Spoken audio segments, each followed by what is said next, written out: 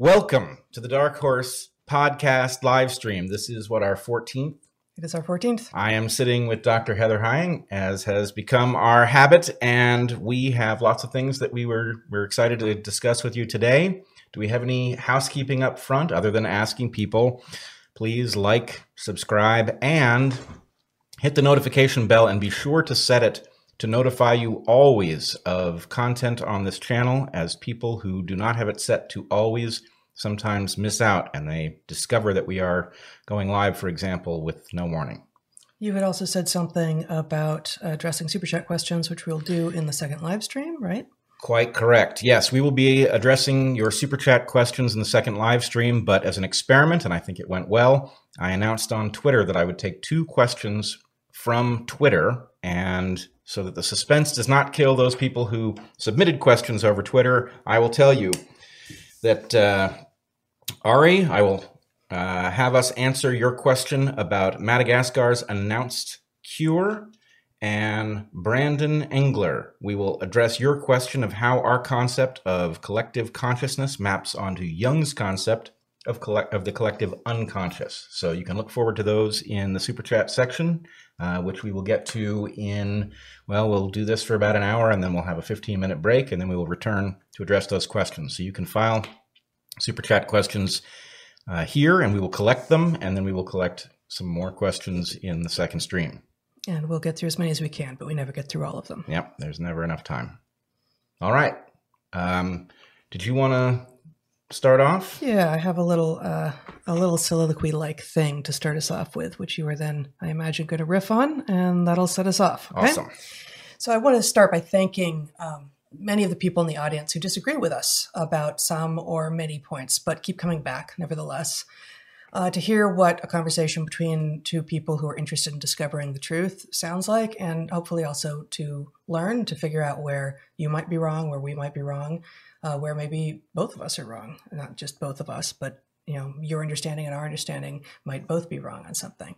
We've heard directly from many of you, and we appreciate you. In the last couple of weeks, though, we've noticed an uptick in people offering critique that isn't really critique. It's fascinating, really, what agendas and traits people will attribute to others when what they actually want to say is, I disagree and I can't defend the disagreement. So there are lots of names for the various fallacies, ad hominem being one of them, where you attack the person rather than the ideas. There may well be reason to disagree with us on any number of fronts, but saying, for instance, as I've heard a number of times now, you have secure jobs, so it's easy to defend the lockdown, is a non-argument. Pointing out possible conflicts of interest for people making arguments is a legitimate approach, but this one isn't. Aside from that, it's also not accurate. Aside from that, this particular accusation doesn't turn out to be true, right? We have secured jobs so lockdown is meaningless to us, just isn't true. Most listeners will know, in fact, that we did have secure jobs that appeared secure anyway, that were supposed to be secure for life. But Bret and then I stood up to the loons who had taken over the college where we were tenured. And so, very long story short, we're not college professors anymore, and we haven't been for closing in on 3 years this fall. We don't have an employer, so we don't have salaries, and we don't have employer-sponsored health care. We do have reach, though, now, far more than we did when we were professors, and that has allowed us to do these live streams and find audience. And that reach was also necessary in getting the wonderful book contract that we've got. And so I'm not saying this to complain, but I am saying that reach is not the same as security or salary. And with regard to the particular topics that we are often interested in raising, reaching people may in fact be in a trade-off relationship with security. So I still believe that the vast number of people on both sides of the aisle, that is the political metaphor stemming from the truth in the United States Senate, that people, Democrats and Republicans, sit literally on opposite sides of the aisle. People on both sides of the aisle are good-hearted, good faith, and legitimately interested in hearing what people of different opinions have to say. I think the vast majority of people, that is true for. But I see a world that is polarizing fast, and we've alluded to this in maybe each of our last live streams, that we see this star-bellied sneeches and sneeches without landscape, people wearing masks and people without, people wearing MAGA hats and people without. And it's become this easy tell by which you can imagine that you know everything else that's true about a person and not think any further about what might be true of them. I want to say that more and more people on the far left, but what we're seeing right now is more and more people on the far right are taking personal umbrage at those who see the world differently from them and take it as evidence that those people with whom they disagree are themselves stupid or incompetent or even evil. And one of the upshots of our rather dramatic expulsion from Evergreen is that many good people on the right are familiar with us now and find value in what we say. This has, I think, led algorithms by YouTube and the like to promote our videos along with those of actual right-leaning people. In fact, I spent a little time logged in, not as myself, looking to see what videos were suggested after ours, and sure enough, it looks like we've been logged that way in among some right-leaning videos, which is not in and of itself a bad thing. But it does mean that when the uninitiated, when those people who don't know us click on our videos and find us critiquing bad ideas across the board, bad ideas on the right and bad ideas on the left, we're more likely to hear objections from people on the right because they're more likely to have had their expectations broken by the algorithms and by us, but not because we were ever dishonest about what we are. We're on the left. We've been saying that forever. Even as the pseudo-progressives at Evergreen called us racists and fascists and Nazis and all that jazz. People on the left get upset when we don't critique Trump or the Republicans enough. And when we do critique policies coming out of the White House, we are told that we're only critiquing them because we're knee-jerk lefties. Can't win. Except we're trying to thread this needle, walk this line carefully. And I want to say that Trump derangement syndrome is real. And some people can't see anything coming from the current administration as positive or potentially positive. But TDS, Trump derangement syndrome, has a mirror image syndrome, which I'll call pro-Trump derangement syndrome. And the pro-Trump derangement syndrome guys can't abode any critique of the man's actions or policies. And that's just as knee-jerk and just as deranged, frankly. So that's not how democracy works. It's not how we, any of us, not just Bret and me, but any of us refine our understanding of the world to make it a better and better match for reality. We need people to share information, to analyze it, and we need critique of both the information and the analysis. We need to imagine that with rare exceptions, nobody is wholly wrong and nobody is wholly right. I think that some of where this confusion is coming from can be found in how science is actually taught. We have here and elsewhere critiqued modern education and specifically modern science education quite a lot, and we will continue to do so. But how science is taught and therefore understood by much of the population is you're given litanies of facts to memorize at school, and you aren't offered a dive into the scientific method, which is in fact the core of science. So what you think science is a rote list of facts that are true, have always been understood to be true, and will always be understood to be true, you will think that uncertainty is failure and it's unsciency. But in fact, it's the exact opposite. Uncertainty is not failure. Total certainty, in fact, especially in the face of new and rapidly changing landscapes like the one we find ourselves in with this pandemic, is anti-scientific. Total certainty will likely sell soda and chips and anxiety and despair, but it's not going to help anyone gain understanding. It's like everyone wants superheroes and supervillains, but has never actually fact-checked to see if they've ever met any of those. Not only are superheroes and supervillains vanishingly rare, if not completely non-existent, news accounts are often going to be a mixed bag as well, as are scientific results. This is to be expected. This is what complexity looks like. Demanding certainty and categorical results is a juvenile position. What you'll get if you demand certainty and categorical results is garbage sold to you and less understanding of what the world is, how it works, and how you might change it for the better. So in conclusion, before I hand off to you, we're going to be wrong sometimes. Everyone's going to be wrong sometimes. And also sometimes the reality that we discover or that we reveal that other people have discovered through scientific analysis or just through the passage of time, as for instance, this virus reveals itself to be something that we don't currently understand it to be, it's going to be ugly sometimes and not to our liking. that everyone is sometimes wrong first, and that reality is sometimes ugly are universal truths. You can't change reality, though, by denying it or by calling the people talking about it bad names or ascribing motives to them that don't exist or are relevant to the conversation. You could, however, understand that reality as best as you can and use that newfound knowledge in useful and honorable ways. Wow, that's excellent. There's a lot there that gives voice to some things I've been thinking as well. I didn't get all the way to coming up with a name for whatever the mirror image of Trump derangement syndrome is, but I have been thinking, I have never seen anything like this before. The idea of a president who is beyond critique is an absurdity, and we can argue whether, Trump is much more deserving of critique than others who might inhabit the office. But nonetheless, the very idea that you can't critique him without evidencing some sort of a confusion or a hidden agenda or something like that is very upsetting. And I think there's a way in which it actually emerges from the man himself. And I'm reminded when we were college professors, and it was not infrequent that we would end up advising students. We knew our students quite well because of the way Evergreen worked. So our students were full-time students in our single program that we taught. And, we knew them all by name. We knew many of their lives pretty well. And they would ask us for advice. And one of the pieces of advice that I found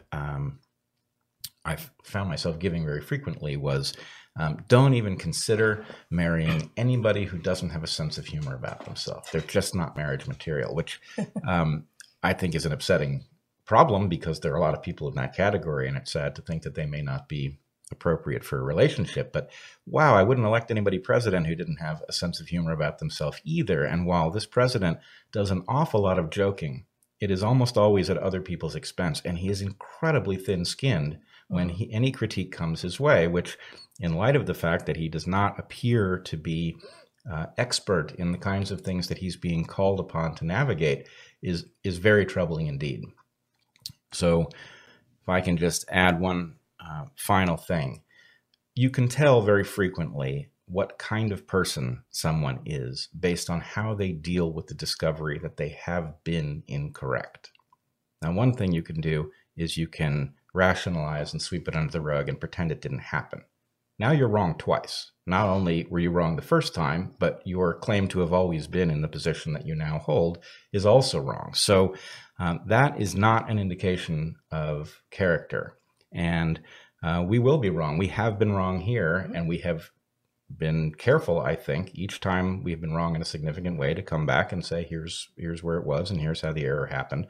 And boy, let me tell you, it's not fun. I would very much like to be right. I don't like discovering that I'm wrong, and doing it in front of a large audience is very difficult. But the point is, wow, is it a better deal than sticking with some wrong position so as not to admit that you made an error, which is, of course, human. And it's always hard to navigate. When do you say, I'm putting my internal estimation at 95% on this thing, and I'm going to go ahead and say it, and without the sort of the error bars built in. And then, okay, maybe it's that 1 in 20 times that I was wrong, and you have to come back and fix it. Or you speak in terms of uncertainties and probabilities, and more often than not numbers explicitly, but implicit numerical thinking, quantitative thinking, and that drives a lot of people crazy. Not just because, again, our educational system is so bad that most people who should completely be able to understand some quantitative thinking actually can't through no fault of their own often. But it also doesn't fit with a landscape of buy it now, get your answer, be on your way, have the thing in your back pocket that you have to say when someone asks you a question, and don't think about it ever again. There is no set and forget over in scientific discovery space. You can't do it that way. No, you can't. And in some sense, I think if we go upstream from the problem that you started out pointing us towards, it is a consequence. It's a downstream consequence of the politicization of everything. Mm-hmm. And I think for those of us who understand why science works and how delicate the process is, it's very frightening to see it become politicized because it still looks like science. But what it does is it eliminates our ability to navigate well in all of our interest. It blinds us, right? And you can get away, if you're on the road going straight, you can afford to close your eyes for a few seconds. But the point is, going straight it's a short road at that level, and we have to do better. So we are now seeing this come, I don't know, full circle is the wrong term, but we are seeing it amplified by this crisis into something very, very dangerous, where the problem is where you fall out politically is very likely to inform your sense of whether or not it is safe for America to open back up. Why does that make any sense at all? This is an empirical question. Now we can, maybe differ over how many deaths we would tolerate in order to get things running again. But I still haven't heard that discussion, actually. Yeah. We've raised that as a potential discussion that is worth having, albeit dangerous and fraught. But I haven't run into that anywhere. And I hope and presume it's happening some places. But it really seems to be people yelling at each other about you're wrong about what you believe, as opposed to here are my values, and we differ on values, and we're going to have to make some difficult decisions. It is suspicious that the two things are fused together. If you believe that that we should open back up, then you believe that the number of people who would be killed by our doing so would be low, right? And in fact, these are two separate questions. People will die either way. We can have a discussion about what number of deaths would be tolerable, and then we can have a discussion about what the evidence suggests would happen. And those are two distinct things. But by fusing them together, we can recognize that this is a purely political discussion. But the scientific community is also artificially united behind these positions that are, in many cases, just absolutely upsetting. And if I can make this personal for a second, there's something incredibly troubling. Some weeks ago, maybe it's months ago at this point, I said what I thought was a perfectly nuanced thing over Twitter about vaccines, which is I said, we favor them, we have vaccinated our children, but I still don't believe that we fully understand the dangers or that they're completely safe. And I don't. But, hopefully you heard me say, I believe in them enough that we vaccinated our children. So I'm a believer in vaccine. It's potentially one of the most important health discoveries in all of medicine. Absolutely. And in fact, our family is probably much more vaccinated than almost any other American family, simply because of the amount of tropical travel we've done and the additional number of vaccines that one gets in order to go to places with a large slew of diseases that you don't run into if you're in the U.S. So just, there is evidence right there. The first part of what you said isn't a feint. It's not a lie. Nope. It is absolutely fundamental to the statement.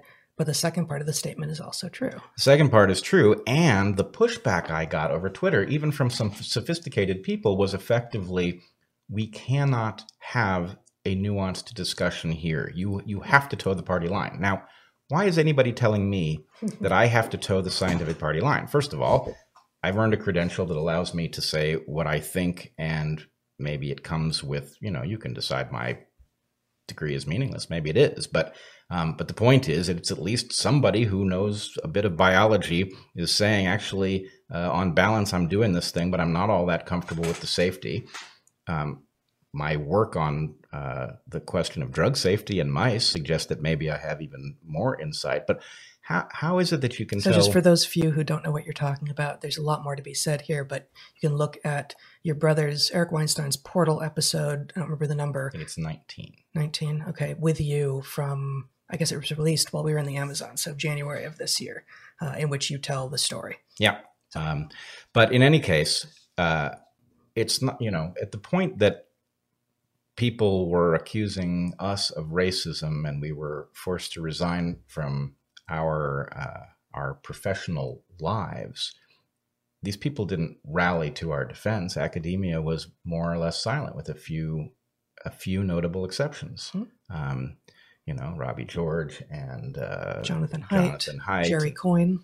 Right. But by and large, academia was quiet, and certainly there was not enough of a groundswell to protect us. Nicholas Christakis. Sorry. Of course. Yeah. But in any case, at the point that we want to talk nuance about the safety of drugs or vaccines or any of those things, yeah, we have to do it responsibly. But to get this pushback that says, actually, no, you have to toe the party line, where does that sense of obligation even come from? Well, and it reminds me actually of conversations that we had in graduate school in the 90s, in which we were told by a professor whom we respected greatly in many regards, and who at the time, it was early in grad school, so we were looking for who to work with.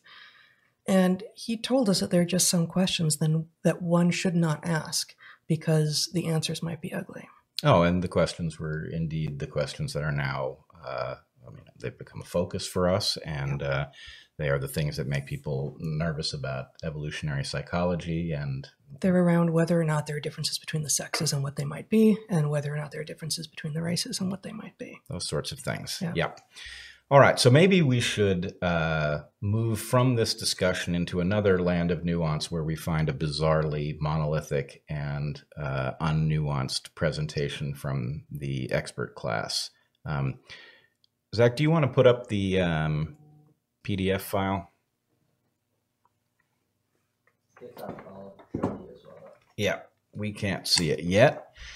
So what this is a quick and dirty flow chart that I put together that basically tracks my own internal understanding of the likelihood of the COVID-19 pandemic having arisen through different pathways. So on the far left here, you can see wild coronavirus transmitted directly from a bat to a human in the wild. And I've got that at something like a 2% likelihood. And then there, if you look at the second box from the left, you see it having gone from a wild bat to a human through the seafood market. So not somebody traveling through a cave. And if that were to have happened directly, I would say there's probably a 2% chance of something like that having happened. If it went through an intermediate, like a pangolin, then I would give that maybe 3%. And my point here is not to defend each of these percentages. You'll see that the date here is May 9th, when I initially intended to show this diagram. I didn't change it because I have seen nothing since May 9th that has appreciably altered my understanding of these probabilities. You'll see we talked in some depth in the episode that's called Unintelligent Design, I think, about why we both put the chances that this was actually some sort of a hybrid or a genetically engineered virus at such a high number. Yes. So you defend these numbers not in terms of the actual numbers, but you defend the relative values in an earlier live stream. Yes, and in fact, I will say that my estimate of how likely this is to be an engineered virus has actually gone up since that live stream based on further analyses that I've seen. So anyway, my point here, I've got a couple of them. One is internally, whatever dialogue you're having with yourself, you'd be wise to put together something like this. A, so you can track the change in your opinion over time and you don't fool yourself into thinking that you've believed X, Y, or Z all along. B, it allows you to step away from the artificial certainty that colors many of the discussions that we find ourselves having, right? So in my mind, I know from the fact that I actually went through the exercise of putting this on paper that I think that there's close to a 90% chance that this was an accidental escape from a laboratory.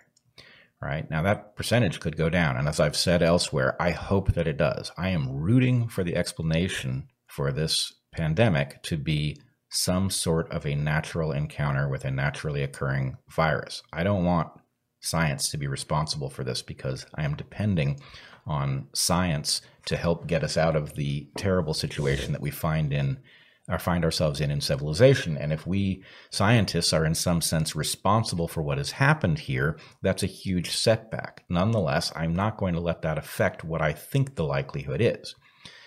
My second point here would be Why is it that as trained biologists, yes, we are not virologists, we are not epidemiologists, but as trained biologists looking at the vast quantity of information and analysis available to us, you and I come out so far from the established community of virologists who, for all I can tell, those who are involved in being paid as virologists at top tier places are united in their claim that this couldn't have come from the lab in either of the labs in Wuhan. And even the wagons are circled. Even if they are correct that it didn't, I can't see where they would come out with it couldn't have, right? How do you get to a 0 or 100% probability? Right. Now, were you in the lab the primary lab in Wuhan, the Zhengli lab in Wuhan, you might know a great deal more than the rest of the community. In other words, you might know that the sequence doesn't match anything that passed through your lab, and therefore it had to have come a different route. But how the rest of the community arrives there is very unclear in light of the fact that responsibility, if this did come through that lab, will rest with them, and therefore there's a tremendous burden for them to lie to themselves if possible, and if not, to potentially tell the world a much clearer story than makes sense. So, what I would suggest, in fact, I will call upon the virology community to do some soul searching. We ought to be a very easy pair to convince if this is actually a compelling story. If we've misunderstood something, we ought to be very easy to convince. If we are not convincible because the story isn't nearly as clear as you're painting it, it is time for people to acknowledge the ambiguity, and it is necessary that you do so, because I would like to point out what happens if you don't. If you don't acknowledge the ambiguity in this story, and the data continues to suggest a strong possibility of this having emerged accidentally or otherwise from laboratories, then the entire virology community will have rested its reputation on a false claim. And at this moment, we cannot afford to have the entire virology community compromised by a lie. So what I want to see is some acknowledgement that this is an ambiguous story. And for those of you who are not in the virology community, I want you to think about the following thing. I want you to recognize that every time you are told that this is not an engineered virus and that it didn't come through a lab, you are being told implicitly that the fact that this virus shows up first in a place that has 2 virology labs studying coronaviruses in bats is a coincidence, even though the bats in question do not occur in that location. So if nothing else, that is an amazing level of coincidence, and those who are telling us that this story is secure should acknowledge it up front. They should say, we know that this is hard to believe, but this didn't come from a lab, even though it shows up in a place where there were 2 labs it might have come from. Those labs are not widespread, and the bats otherwise do not occur in this locale. All right. You can take that. The diagram seems to be down. Okay. Can we segue from there? I promised on Twitter, maybe unwisely, to suggest an alteration in the names that we apply. I actually think that talking briefly about the critiques of the pandemic video is a really excellent segue first. Can we go there first? Yep. So we talked last time just a little bit about the pandemic video, the documentary that's maybe 2 hours and which has a lot of stuff in it that's just clearly ridiculous. And then the 28-minute, much shorter version that is mostly an interview with Judy. Do you know how to pronounce it? Mikovits? I think it's Mikovits. Okay, Mikovits, who is a virologist who's making a lot of remarkable claims. And we basically said last time, we're probably not going to, we were asked by a lot of people to basically take it apart piece by piece and give our critique. And we said, there's a lot wrong and there's a few things that seem right, and that leaves so much that we can't assess individually that we're really not sure that it's worth our time. So what I want to do, rather than critique it point by point, is point to, Zach, if you would put up what's on my computer screen now. This is a journalistic piece that was published in Science, one of the two major scientific journals worldwide, called Fact-Checking Judy Mikovits, the controversial virologist attacked Anthony Fauci in a viral conspiracy video. The viral conspiracy video being, I think, the 28-minute long one that we have seen. So I want to point out this is Science magazine, Science, the journal of record, where if you can get your empirical results or your theoretical results in this journal, that or Nature is where you want to be. And they say these two authors, these two science journalists, critique her points excellently, mostly. So among other things, I'll just read a couple of them. She says in the video, "I was held in jail with no charges." And they revealed that she's dishonestly portraying her own history, that the charges were clear and she was in jail for a couple of days. And that's not to downplay the idea of being in jail for a couple of days, but the charges were always clear. So dishonestly portraying your own history is a red flag, for sure. She says, "There was no vaccine currently on the schedule for any RNA virus that works." And we were asked about this in the Q&A last time, and we weren't sure. Someone said, "Oh, yeah, for sure, for other species." And these guys say, yeah, actually there are vaccines for the following RNA viruses: influenza, measles, mumps, rubella, rabies, yellow fever, and Ebola. So that's kind of a long list, actually. She says, "Wearing the mask literally activates your own virus. You're getting sick from your own reactivated coronavirus expressions. And if it happens to be SARS-CoV-2, then you've got a big problem." So when I saw this, I thought, what does she mean by coronavirus expressions? What does that even refer to? That's not a term of art in science, as far as I know. And the authors of this piece say the same thing. There's also, I've seen nothing anywhere suggesting that wearing a mask can activate viruses and make people sick. The ridiculous arguments early on were that it won't do any good. And it turns out that those are mostly political arguments to keep people from stockpiling PPEs when they should be reserved for healthcare workers. That's at least the most generous interpretation of what was going on. But this is the first and only time I've ever seen anyone say, actually, mask wearing itself will make you sick. And this also sounds like gobbledygook, and this is the point that you referenced last time, Bret. She says, "Why would you close the beach? You've got sequences in the soil and the sand. You've got healing microbes in the ocean and the salt water. That's insanity." So as regular viewers of these live streams will be aware, we also think that closing the beaches is a mistake, and has been from the beginning. But what Mikovits means by sand or soil sequences and how they might be relevant to people being healed by being out there is like I say, gobbledygook. So I think you can take that down now, Zach. That all seems like these science journalists did a really compelling job of basically point by point taking what she said in order and disabusing us, the readers, the viewers, of the sense that she has any credibility at all. But there are a few places in the same article where they make exactly the sort of circling the wagon style arguments that you were just talking about. Quote, "There is no evidence this bat virus was manipulated."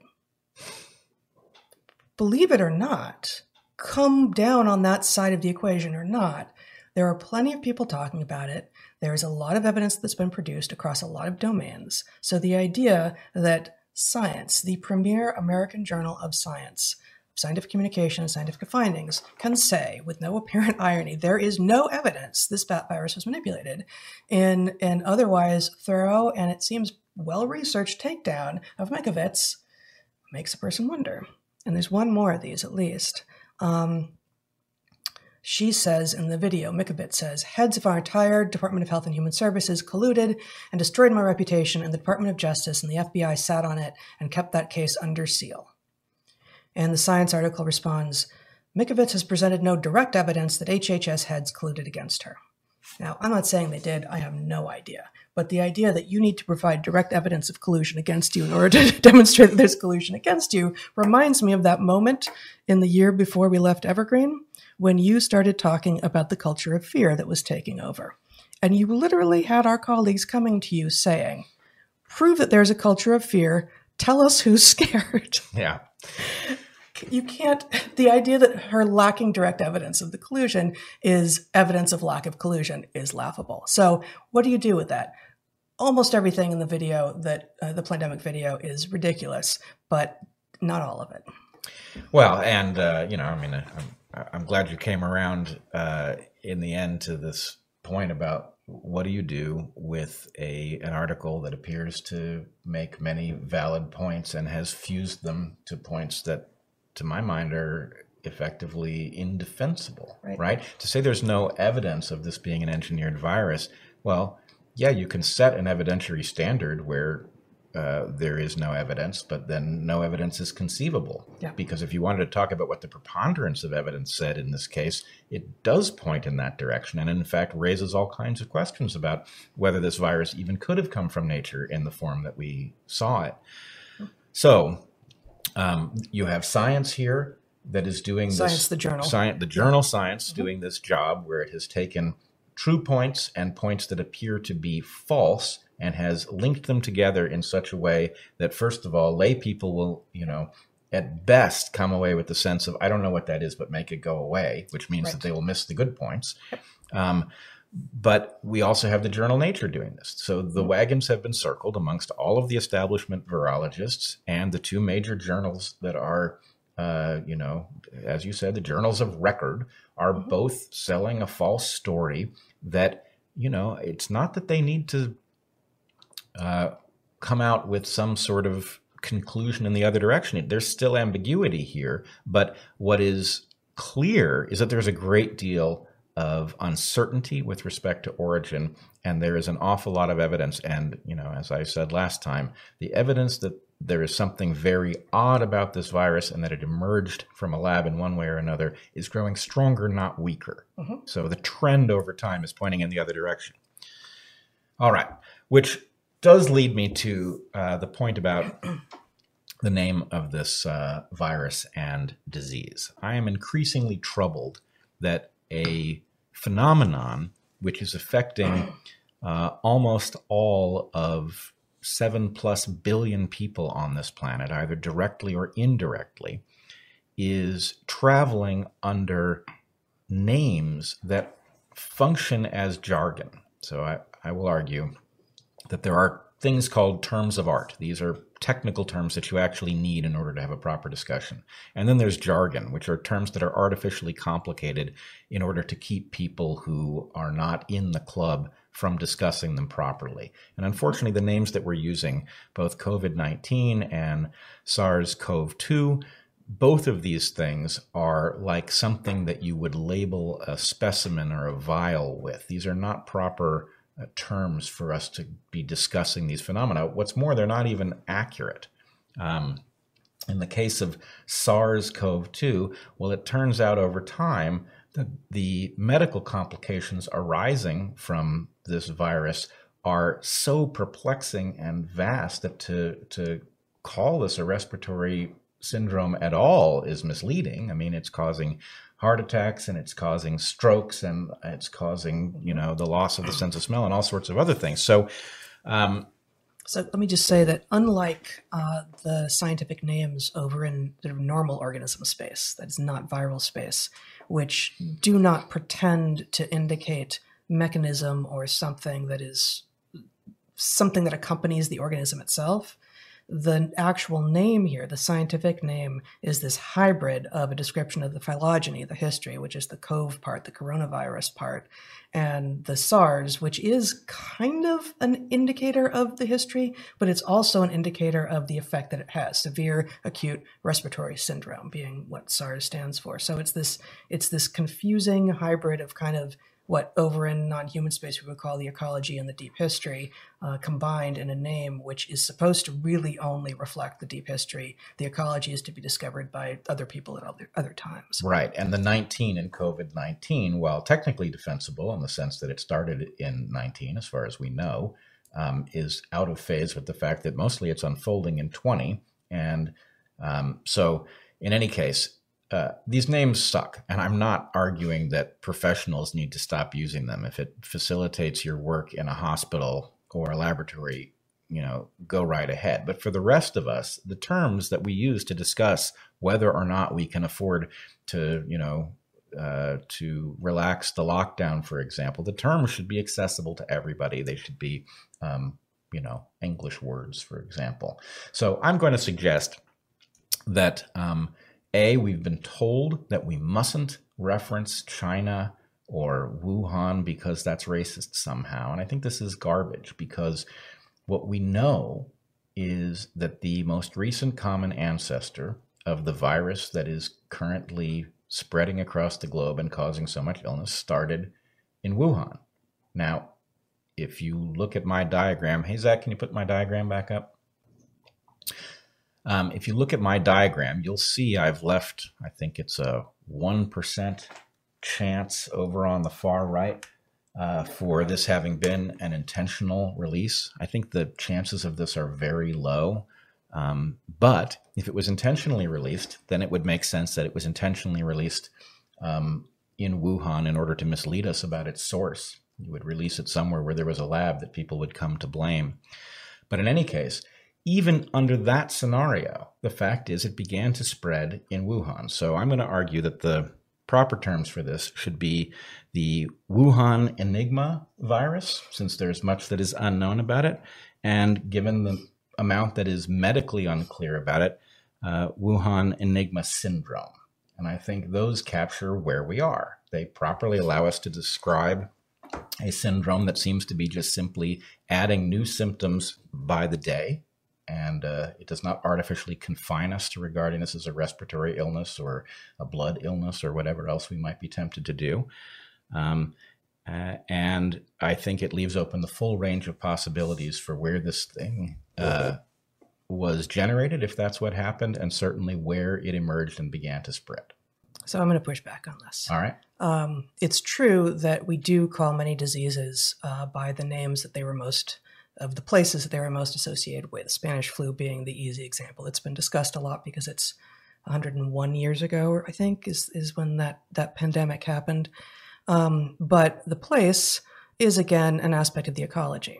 And in general, the names, and I think maybe what's not clear, what I'm not sure you made clear, but what is clear between us that we know about scientific names, the naming of organisms in general, is that there's always some Latin binomial when it's an organism that's on the tree of life that's not a virus. Some two word name like Homo sapiens or Felis sylvestris or Canis familiaris, humans, domestic cats, domestic dogs, that with that genus and specific epithet, you can actually, implied in that is the entire history of the lineage all the way back in time to the origin of life on Earth.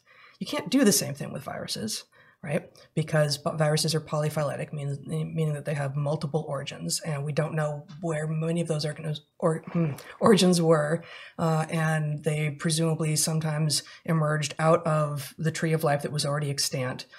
So we can't have nearly such a clear phylogenetic name. But the CoV part of SARS-CoV-2 is descriptive. It stands for coronavirus. And so I'm not prepared here. As you know, I wanted to do a whole names thing, and maybe I'll do it as a separate video. But there is a nested set of viruses within viral subfamilies and families and all that you can take out into ever more inclusive sets. And the CoV part, the coronavirus part, is a real evolutionary entity that abandoning that in this seems to me like that's a huge loss. But what we don't have is a distinction between, actually everyone is stuck using the scientific name, because whereas when it's a warbler, I don't know if it's the birders or who that get to decide the common name. And boy, birders come up with some funky, fancy common names for birds. But right now, the scientists, the virologists are coming up with the scientific names, and the politicians are jostling for the common name. And you're proposing a new common name, but it sounds to me like it's just as sort of murky and messy and as as all the rest. What it doesn't have is an acronym that many people wouldn't know what it meant. But to the extent that you're defending COVID, right? Well, I was defending SARS-CoV-2. COVID-19 being the disease, right, is I think it's actually more pronounceable. So, but I was not defending the name of the disease so much, in part because I know almost nothing about how diseases tend to be named. That the name of an organism is something in which you and I both have substantial background, and we understand not only what happens, but why it tends to happen. And I think I have a fairly good grasp of sort of where the bodies are buried and what makes sense. Whereas how diseases come to be named, I know far less, and it seems to me that it is inherently political. I think this one was named by the WHO, which is another reason to dislike it. That the amount of misinformation and false starts out of the WHO does not suggest that their naming convention is one that we ought to inscribe into history. But so SARS-CoV-2, you think SARS is still an appropriate way to refer to this? Well, I think, again, I'm not prepared for this the way I have been in previous live streams when we didn't get to it. But if memory serves, SARS, which appears to be this ecological description, severe acute respiratory syndrome, which describes what people who get infected with this virus experience, has become an indicator of the place in the phylogeny. And I'm not saying that's wise, but it's a little bit like chiroptera, right? So chiroptera means hand wing. It's the Latin name for the group of mammals that everyone else knows as bats, but I use it because you've been a biologist at some point in the past, right? So hand wing describes a piece of the anatomy that allows for the ecology that is really totally descriptive of bats. That's okay, even though bats could, or tetrapods, the four-legged animals that emerge onto land, are still tetrapods even when they're snakes.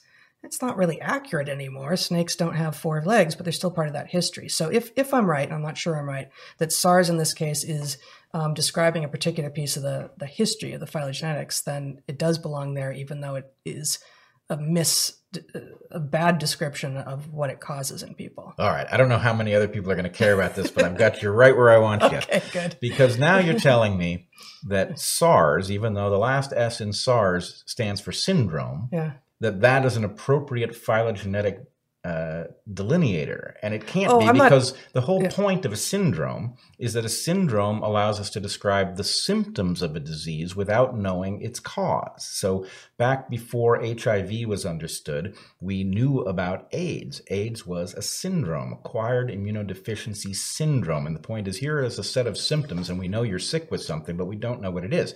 Later on, the discovery of HIV tells us, okay, it's this particular particle acting in this particular way, and that particular particle is related to other particles that we can go find in nature. So I think SARS is just a bad descriptor that came from the early understanding of the symptomatology here. And what we're learning is that any sort of bias is a hazard here. Because for one thing, we're learning so much about how you can't afford to treat this normally, because it may be that, for example, a ventilator is dangerous to you if you have a sufficiently strong cytokine storm.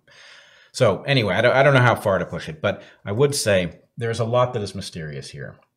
The nature of the virus is mysterious. The nature of the syndrome that follows is mysterious. We're learning a tremendous amount, and naming it in anything other than English seems to me unfair to the large number of people who are simply having to tolerate our scientific discussions of their fate.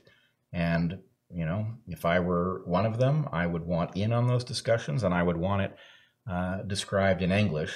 And you and I would agree that the worst possible thing to happen is to allow the people who are politicizing the issue to do the naming. Mm-hmm. So I'm proposing these two. If you think there are better ones, I'm all ears. Okay. Where are we time-wise? 50 minutes. 50 minutes. There's one set of things I want to do. I know you've got a lot more that you could you could go after? Nope, go ahead. Okay, well, this is in the sort of corrections addendums file. This is a break from what we've been talking about. There's no natural segue here. I have a correction if you don't get to it, but we'll see if it's on your list. Okay, well, I just have the one, really. I integrated one already into... we didn't say that there weren't any vaccines for RNA viruses, but we weren't sure, and I listed a bunch that were revealed in this Science article. And then there's a question last time in the Q&A for Livestream 13 about a report out in the Military Times that the DoD had apparently restricted coronavirus survivors from enlisting. And we didn't know about it at the time, and we even thought, oh, Military Times, don't know if that's a legit site. Turns out it is a legit site, and the story is interesting, and it continues to evolve. So you might show this screen just briefly, Zach. This is not the story that was alluded to in that question, but a follow-up story, actually. So originally the Pentagon had said, actually, we're not going to let any survivors of, wait for it, COVID-19, to enlist in the U.S. Armed Services at all, full stop.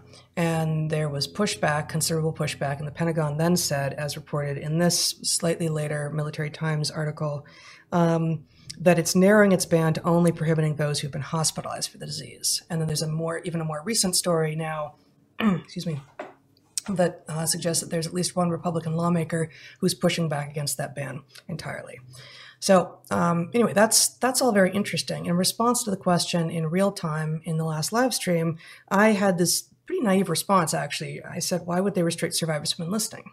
And I really, given how much we've heard over the years about how much difficulty the U.S. military has had getting conscripts, like why are they making it harder now?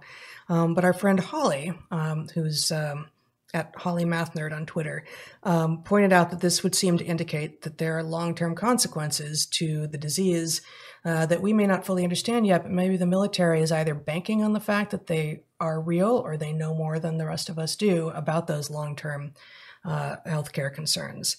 And that is actually, now that she says it, once she said it to me, I thought, oh, of course that would be the reason to restrict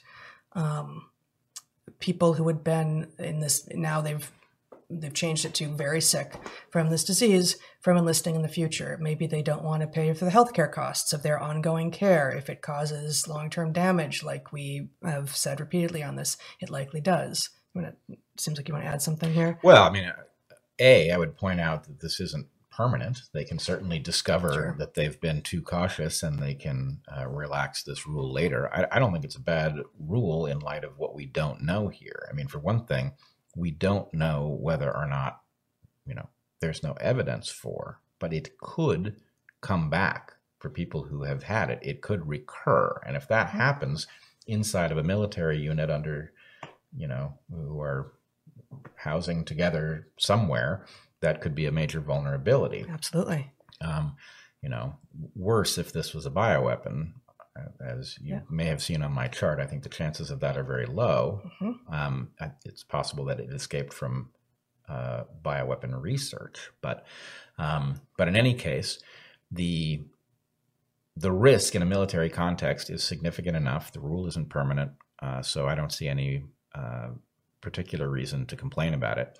I did want to say, I think it was my error. I said I wasn't sure about the Military Times, and then I did check into it, and I found the same thing you did. It's a perfectly legitimate journalistic site. Mm-hmm. And so anyway, my apologies. Let me just say before you get to your correction. No, that was it. Oh, right there. Okay. Yep. This same Holly, a friend of ours, I want to give a shout out to her other Twitter account, which is Great Women of Mathematics. It's at GWO Maths. And it's really quite a wonderful site in which she features women from mathematical history and their contributions. And right now she's got a thread and a competition actually on the 200th anniversary of the birth, I guess, of Florence Nightingale, who was a founder, which I didn't know, of descriptive statistics. Yeah. I had no idea. And as the thread says, I'll just quote from one of the tweets here. She made statistics accessible to wide audiences by furthering mathematically sound methods of data visualization and presentation, and made them beautiful too. So who knew? Amazing. If you're interested at all in math and the history of it and how it has changed through time. This is a really fabulous site. Great women of mathematics. Yeah, she's a great follow on Twitter. Yeah. Totally worth it. And you will join, I don't know, is J.K. Rowling recently That's right. Yeah. tweeted about her thread? So anyway, a very good choice on Twitter.